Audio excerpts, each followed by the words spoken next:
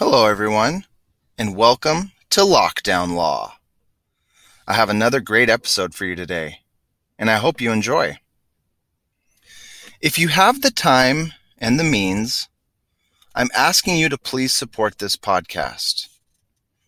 Ideally, if you could sign up on Patreon and support Lockdown Law for as little as $5 per month, you'll get early access to episodes. I would really appreciate your support. Again, Lockdown Law on Patreon, and you can join the community. Or you could visit my website, www.lockdownlaws.com, and donate. You can also email me through the website and let me know what's been your favorite episode so far. And finally, if nothing else, I would really appreciate a rating on Apple Podcasts. Either way, thank you for listening, thank you for your support, and I hope you enjoy this episode. Hello, everyone, and welcome to Lockdown Law.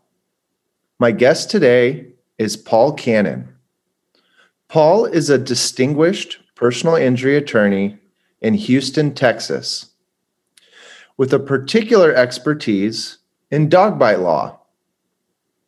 Paul really challenges the negative stereotypes of personal injury attorneys. His volunteer work is quite impressive.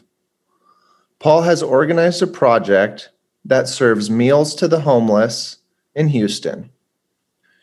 Paul has organized another project that takes children to hockey games.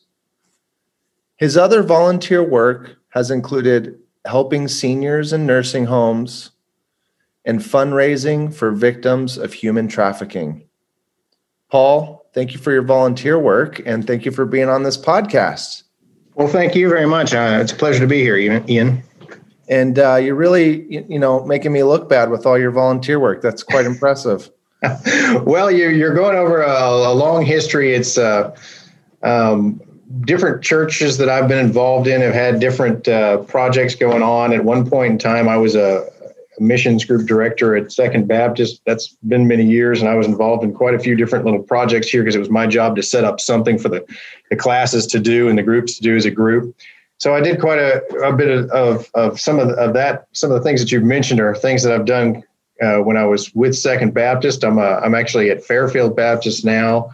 And usually more of the mission stuff we're doing now is been lately involved with the law firm itself.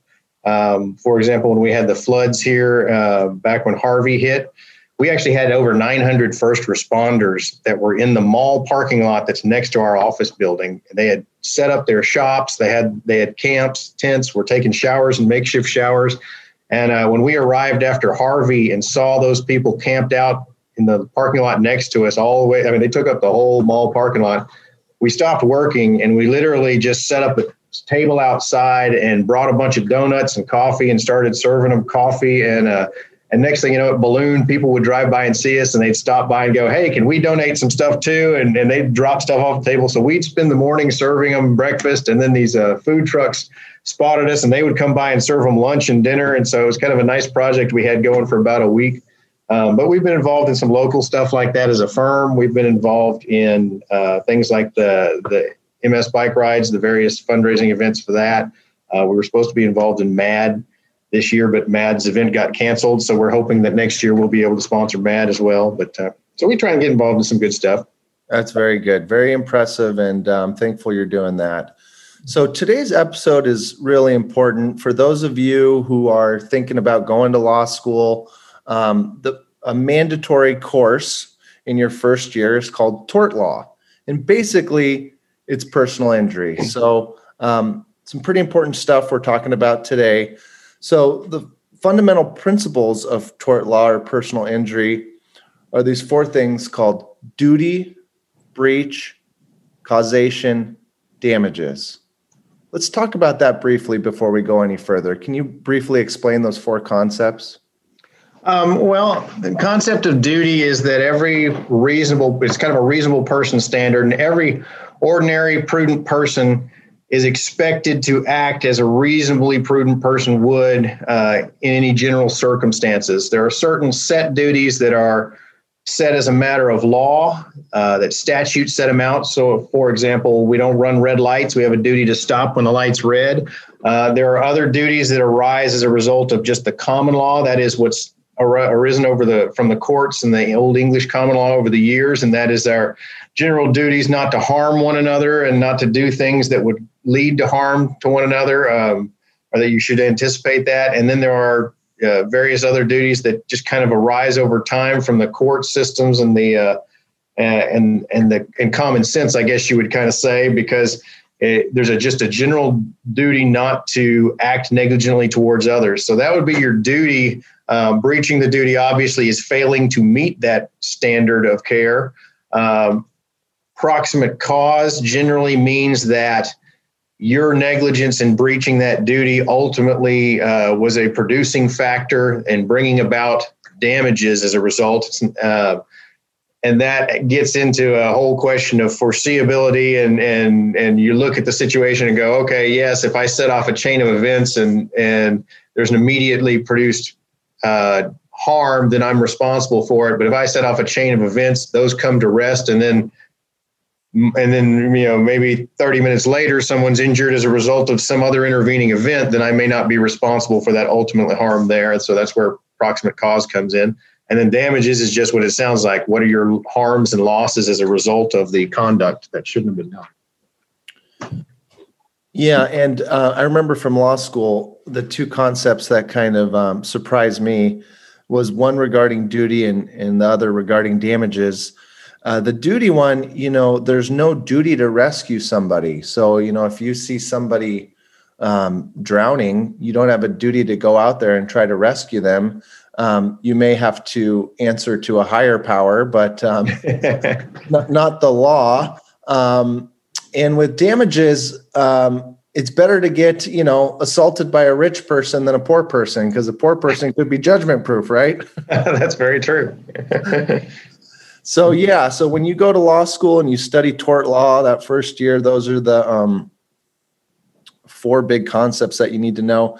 And so you really specialize in dog bite law, is that right?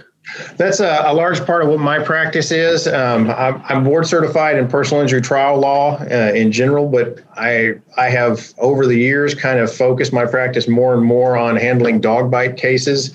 We have other members of the firm that handle virtually, all the car wrecks, slip and falls, premises liability, general negligence, work injuries, things like that. But mine has become very kind of focused and limited on dog bites. That's correct. And I know it varies from state to state, but is this true? Does every dog get one free bite?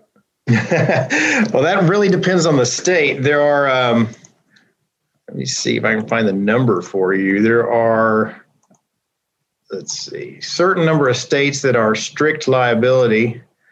32 states plus Washington, D.C.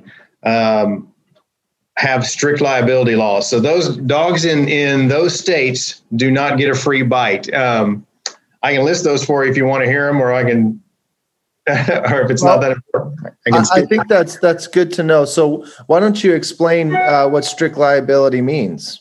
So strict liability is a law that basically says if you own a dog, you're responsible for its actions. So it relieves the victim of the burden of proving negligence on the part of the dog owner. And that dog bite law, the original 1 bite rule, develops largely from premises liability under the common law. And the knowledge element becomes very difficult when you're dealing with dog bite cases. So as a result, strict liability does away with the burden of trying to prove the knowledge element, and puts more of a burden on the dog owner to make sure the dog doesn't do things it's not supposed to. Got it. So the majority of states follow that strict liability principle? Correct. Okay.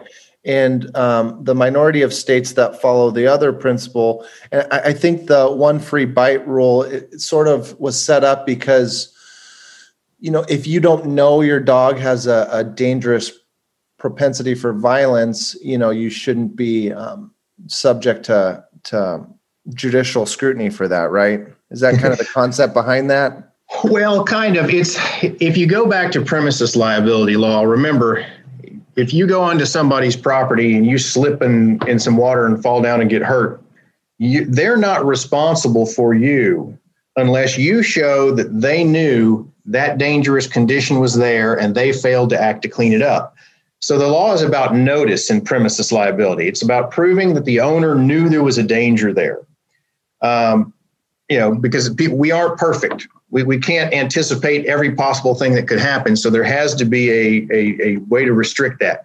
So when you bring that over to dog bite law, the question becomes, is there a dangerous propensity in that dog that the owner should be aware of? And the one bite rule says, if that's never manifested itself and given the owner reason to be aware that that dog is dangerous or that dog has vicious tendencies, then he's not responsible for it. But once it does, then he becomes responsible for that.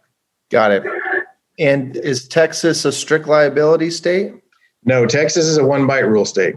One bite rule state. Okay. So are there caps on damages you can receive in Texas if you get bit by a dog? So there are caps on punitive damages in Texas, and then there's caps on certain medical malpractice damages in Texas, but there's not general caps on general damages in Texas for if you're injured by a dog or something like that. Now, the punitive damages caps can often affect these kind of cases, but the standard for punitive damages is extremely high in Texas. You have to prove by clear and convincing evidence, and you have to have a unanimous verdict of all 12 jurors in order to award punitive damages. Got it. And in the one bite law states, does it matter what type of breed of dog you have? Does that come into play? In Texas, no. In some states it does, some states it does not. Because there are certain states that have rules saying you can't have this breed or you can't have that breed. There are other states that let their cities regulate that. And so the cities may have a code that says you can't have this breed or you can't have that breed. And depending on how the individual state interprets the law, that could be used as a way of showing negligence or viciousness under the standard, because the reasoning behind them not allowing that particular breed is the state has determined that that dog is too vicious or too unstable to own. Got it. And in states that do not follow strict liability, if you take your dog to a dog park and both dogs, have never bitten any other dog or person in the past, and one of the dogs attacks the other dog, how do you go about just proving your case there? What are some of the facts you need to gather, or what would you suggest to people who have had that happen to them? So are we talking strict liability or are we talking one bite rule states? Let's do both. Okay. Well, so for a strict liability state, you're going to be responsible for the actions of your dog in general. So if your dog starts the attack, then the other person obviously has a right to bring a claim showing that your dog was a problem or not. That's just going to be a matter of bringing the witnesses forth and establishing what happened. Now, depending on what state you're in, it may be just a matter of you're responsible for the other dog's damages and they're responsible for yours. But it can get very confusing. Now, you're dealing with in this situation that you've described, you're talking about only harm to animals, which brings up a whole nother issue. And that is that the states that have looked at this, including Texas for the most part, consider animals to be chattels or property. So they view a dog the same way you would view a car. If you wrecked somebody's car, then you're entitled to fair market value of the car. If you harm somebody's dog, the law basically says that they're responsible for paying for the damage, for the value of that dog. There's a big if out there question as to whether or not if your dog gets injured and you go and as a result has thousands and thousands of dollars of medical bills, there's a big if out there in some jurisdictions as to whether or not you're entitled to recover those medical bills or you're only required to recover the actual value of replacing the dog. And so it's kind of a strange issue. It's that you have to deal with sometimes. And a lot of times people end up handling those in small claims court and dealing with on their own. And they tend to be able to recover their damages, at least the medical expenses, kind of better that way, I think. Now, the other thing to think about this is, so one bite rule, you're going to have to show, one bite rule focuses largely on the viciousness of the dog. So if my dog goes out and attacks another dog and gets in a fight, that usually doesn't qualify you for one bite rule, because the animal has not shown aggression towards a human in that instance. It's shown aggression towards an animal, which is not considered abnormally dangerous. The one bite rule is hinged upon the idea that you're responsible for your dog if your dog is abnormally dangerous. And what they mean by that is your dog has vicious tendencies abnormal to the class of animal it is, and that is a domestic pet in this case. A domestic pet is not expected to be vicious towards humans, but it is expected to be aggressive towards dogs, sometimes aggressive towards squirrels, bunnies, whatever. And so just because it goes after another animal doesn't mean it's going to get you to that level of one bite rule, even if it comes along and attacks a human a week later or something like that. That won't be evidence in that case. So you get a very kind of hairy mix right there. And then you've got another issue that you got to look at in both these states. And that is that when you're in a dog parks are almost like their own little jurisdictions. If you ever walk one, most dog parks are city operated, first of all. So you're dealing with now the issue of sovereign immunity, because you've got to prove whatever the restrictions of the Tort Claims Act in that state are to be able to bring a claim against the government anyways. In Texas Tort Claims Act, the only arguable sections you can argue is the section that says you can hold the city liable for a tangible use of government property. But my understanding of the case law that have addressed this issue is that the use of opening a free dog park it may be a tangible use of property, but it's not what produces the injury. What produces the injury is a dog, and the dog is not a tangible use of property by the government because the government isn't using the dog. And so as a result, it's almost impossible to get to the city in those kind of cases anyways. The other thing that you see in dog parks all the time is you'll see almost every dog park I've ever been in, and I've been to quite a few because we, in addition to me having my own dog, we actually hand out a lot of, we have these seat belts that have that plug into your seat belt and then attach to the dog harness. And we have some that are promotional that we produce to hand out. And so sometimes we just go out to the dog parks and hand them out so that people have them so their dogs don't jump all over the car while they're driving, that sort of thing. And every single one of the ones in the Houston area that I've been to has their own big disclaimer board on the side that says your use of the park means that you are responsible for 100% for the actions of your dog, number one. And number two, the city is not responsible at all for the actions of your dog. And so when you walk in the door, there is a contract basically created between you and the city that says you're not going to hold them liable in exchange for you being allowed to use this park, and that you're going to accept 100% responsibility for the actions of your dog and any damage done by your dog as a result of using this park. So it's kind of an interesting area that hasn't really been tested very well in the courts yet. But my feeling is that there's clearly you are agreeing to an implied contract the moment that you are an express contract, the moment that you walk through that gate and you're accepting those terms. So dog parks are kind of a sovereign land when it comes to the law on dogs. Yeah, very interesting. Let's talk a little bit about workers' compensation. So if you're a FedEx worker, or you work for UPS, or you work for the United States Postal Service, your chances of getting bit by a dog are pretty high, right? Yeah, that's very true. Go ahead. I was just going to say that, in fact, the U.S. Post Office publishes a report every year. Let's see, I believe last year, 2019, they had 5,803 postal employees attacked by dogs. And they actually, on their website, they rank it by city.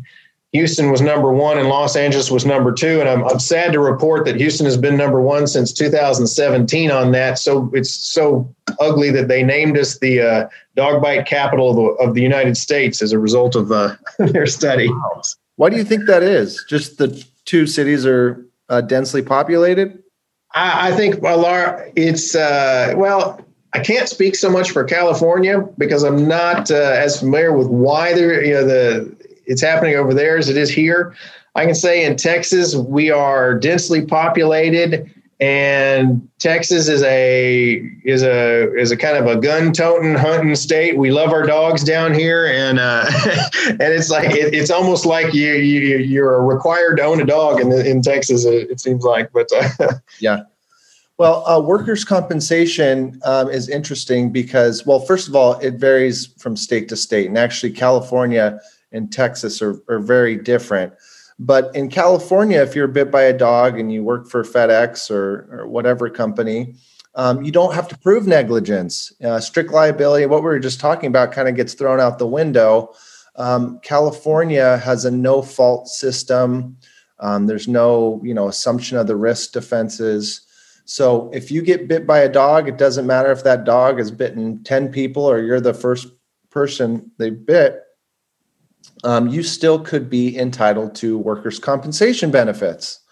Now, Texas is a little different. I think Texas might be the only state in the country that kind of distinguishes this greatly from workers' compensation laws, where you can opt out, correct? An employer can opt out of workers' comp in Texas? Correct. It's purely a choice for the employer to be in workers' compensation versus another alternative policy versus having nothing if they so choose. But there are penalties that come along with that choice if you do not provide workers' compensation to employees. And I don't know if you know this, but what are the percentage of businesses that opt in versus opt out? Oh, I have no idea. I've never actually looked at those numbers. Yeah, I'd be curious to know that. I think it's really bad for injured workers, the system they have set up in Texas. Without a doubt. So if an employer chooses to provide it, then great, they have coverage. If they don't, what happens is they waive all their common law defenses in both a civil action outside of workers' compensation. So it basically says, we're going to treat you defense-wise the same way you would have been in workers' compensation, even though you didn't provide it. Now it leaves them in the court of law where they can get sued without those defenses, which is a lot more dangerous for employers. So what it does here is it creates a whole new type of, I guess we would say, a gap in the law where that has been filled by insurance companies, where they come in and they create these sort of third-party benefit type plans. And they come in and they sell them to these employers saying, if you sign up for this plan, it costs way less than workers' comp, and it provides the exact same protection. You can't be sued. They have to go to arbitration. They have to do this.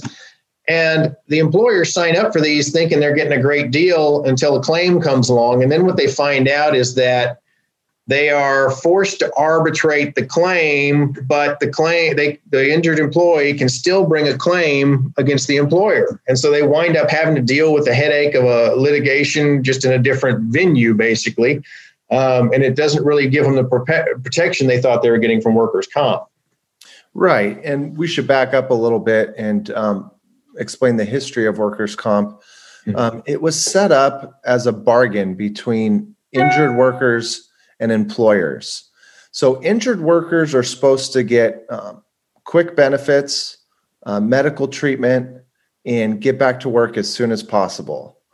And the benefit for employers is you don't get these huge jury trial verdicts where you get millions of dollars. I did an episode on this, and the workers' comp attorney I interviewed in Los Angeles, he had a great point. He says, nobody gets rich off workers' comp. And so, in Texas, you would think if you're an injured worker under that system, okay, great. I get to go to civil court and, I get a jury trial and I get to have these, a big award for all the pain and suffering I've been through. The problem with the civil court system is it takes years. And by the time you get in front of a judge, you're homeless, your wife left you, and it's just, it's horrible. And another thing, these employers can do is, you get hurt, and what happens if they file for bankruptcy? What's your remedy there? And so, again, that's why the workers' compensation system was set up. Everyone in California, it's illegal if you do not have workers' compensation insurance. And I think that's the correct method to provide benefits for injured workers. Right. And then there's also the added benefit of you don't have to prove negligence, which is huge because it expands coverage of the employees to situations that may have been unpredictable. So, for example, a dog bite, somebody's walking along and gets bitten, and you don't have to go in and try and prove that the owner was somehow negligent in sending the employee to go deliver mail. Which you couldn't. It basically relieves that burden, as you were saying earlier, and says, okay, we're going to cover this regardless of who was negligent and who wasn't because you were on the clock. Exactly. And that makes sense. It makes sense, Paul, that, I think some people who are listening to this say, well, hey, you should have to prove negligence. Think about it this way. Okay. If you're a police officer or a firefighter or a nurse, let's take the police officer, for example. If you go out and unfortunately you get assaulted, why would we make them prove negligence, right? Mm-hmm. It just doesn't make sense.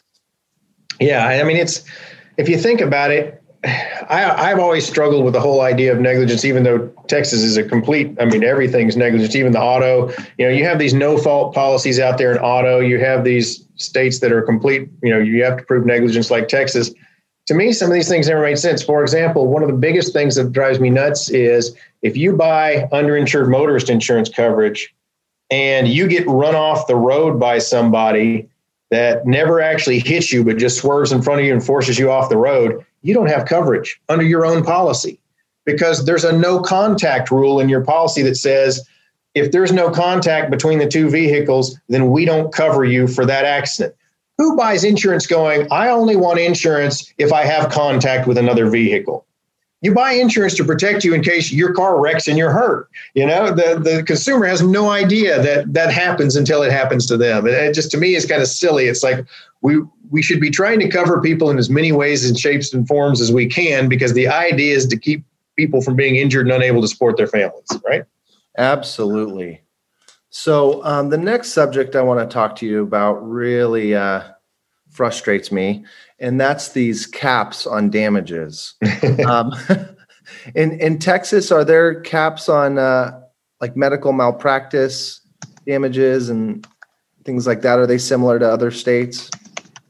Well, I don't know if I can tell you how similar they are to other states. I can tell you, yes, there are caps on damages. They basically put these sort of a 250 cap per person type or per entity, but then they don't apply to certain non-economic damages.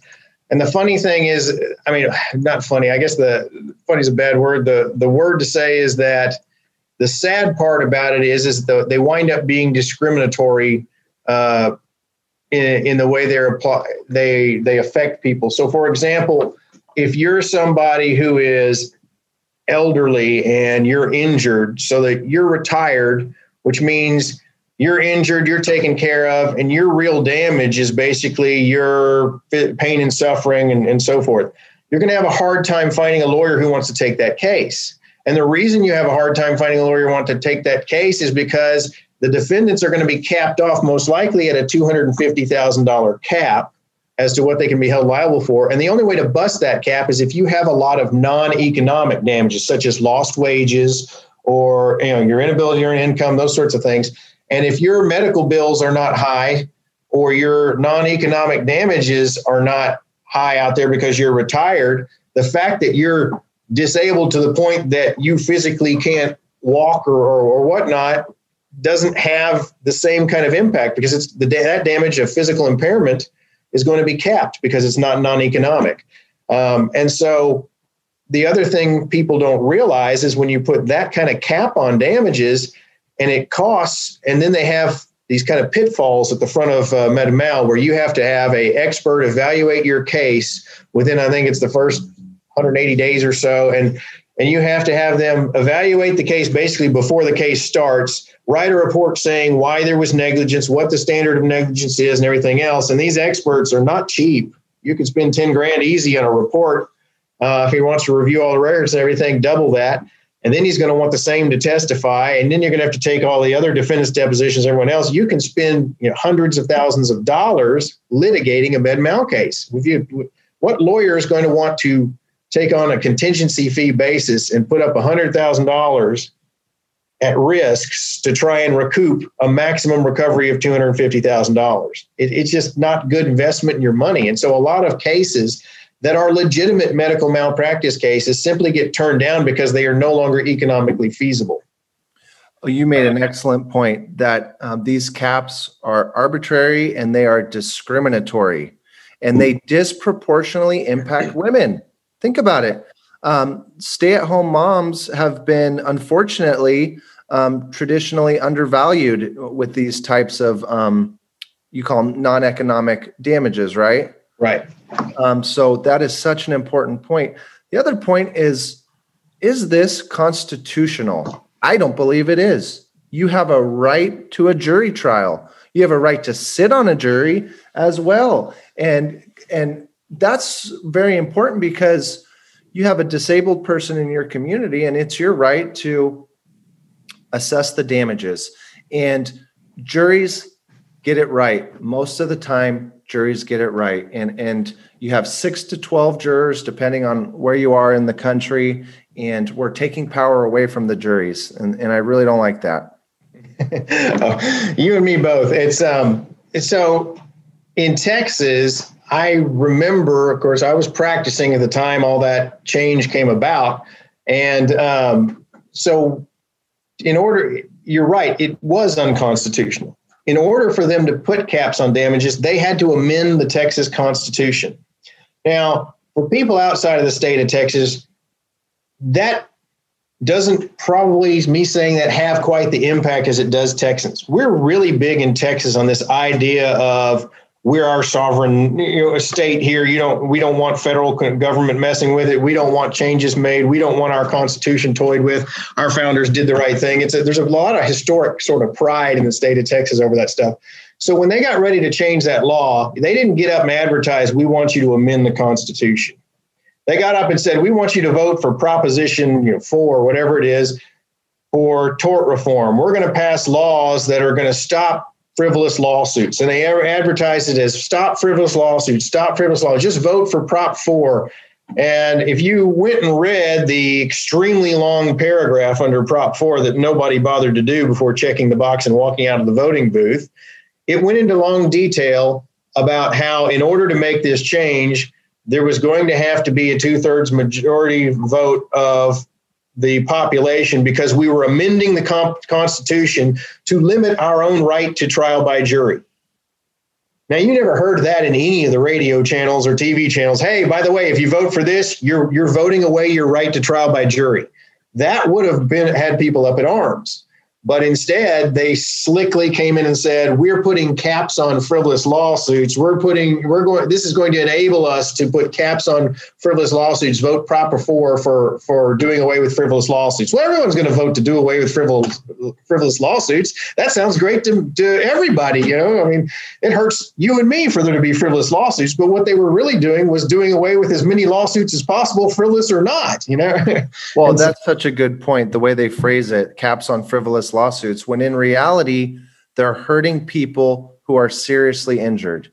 This doesn't impact the people with, finger injuries. This impacts people who have been in very serious accidents, and that's what's really frustrating. Another thing people don't understand is if we got rid of the caps, the judge still has discretion. If the judge believes that the jury just went too crazy and awarded, $1 billion to somebody who didn't deserve it, the judge will give the plaintiff two options. The judge will say, I'm going to reduce it to X amount, or you can get a new trial. And the beautiful thing about that is it still preserves your right to a jury trial. And so I think I think the framework is set up to where we can protect against these quote unquote frivolous awards without these arbitrary bans. Correct. And it's sad because there's action groups out there that are pushing for one thing or another, and it really has become commonplace in our society to basically redefine terms so that you can say we meet this term. We're doing away with frivolous lawsuits. When you go look at the law, it's the way it's written, it's going to do away with 90% legitimate lawsuits and 10% frivolous lawsuits. Well, they can still make a true statement. This law is going to eliminate frivolous lawsuits. They don't tell you they're hurting the good people too, Yeah. Well, interesting discussion, Paul. I thank you for your time and your expertise. And thank you again for all your volunteer work. I mean, you really, what bothers me is the negative stereotypes personal injury attorneys have, and you certainly are shattering those stereotypes. So thank you for your time and your expertise. Absolutely. Thank you for having me as a guest, Ian. The information provided in this podcast does not and is not intended to constitute legal advice. Instead, all information, content, and materials available on this podcast are for general informational purposes only. Information in this podcast may not constitute the most up-to-date legal or other information. Listeners of this podcast should contact their attorney to obtain advice with respect to any particular legal matter. No reader or listener to this podcast should act or refrain from acting on the basis of information on this podcast without first seeking legal advice from counsel in the relevant jurisdiction.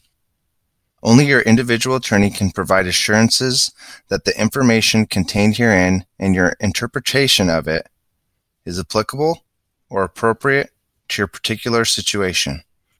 Use of and access to this podcast or any of the resources contained within the podcast do not create an attorney-client relationship. The views expressed at or through this podcast are those of the individual author writing in their individual capacities only, not those of their respective employers.